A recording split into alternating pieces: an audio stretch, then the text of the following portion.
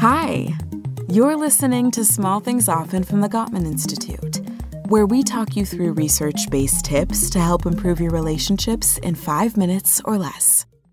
Today's tip is about core needs. Some things are negotiable in a relationship, like whose family you visit on holidays or who does what around the house. But core needs? They're not negotiable. If your partner isn't willing to meet your needs, the relationship can't thrive, and vice versa. Core needs in a successful relationship come down to some basic questions. What do you need in a relationship to feel loved, happy, fulfilled, and secure?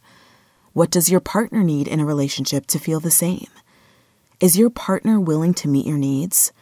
Are you willing to meet theirs? Let's say after making plans with your friends, when regular hangouts were a thing, you called your partner to let them know you'd be out for a few hours. Your partner, whose core need is to connect regularly, asks, "When will I hear from you?" It rattled every independent bone in your body. You simply don't understand the notion of checking in, keeping in touch, or staying emotionally connected while apart. Their need challenges your own. But what's important is whether or not you're willing to give them what they need. How you give them what they need is negotiable, though, and we have a recipe for success. First, communicate that you understand your partner's need and why it's important to them. Reiterate why tending to this is important to you, and then be clear on your own boundaries and limits in meeting that need. Communicate what your partner can expect from you going forward. Follow up by checking back with your partner to make sure they understand your limits and are okay with them.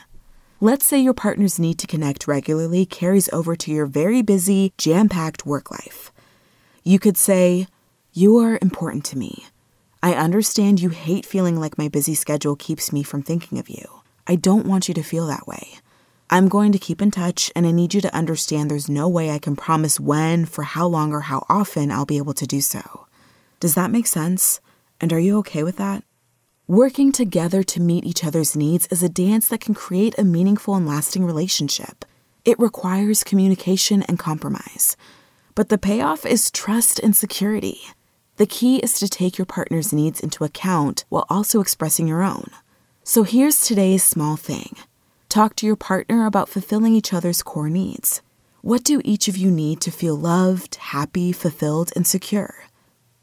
Tune into the next episode of Small Things Often for another quick tip from the Gottman Institute, helping you maintain and strengthen all of your relationships.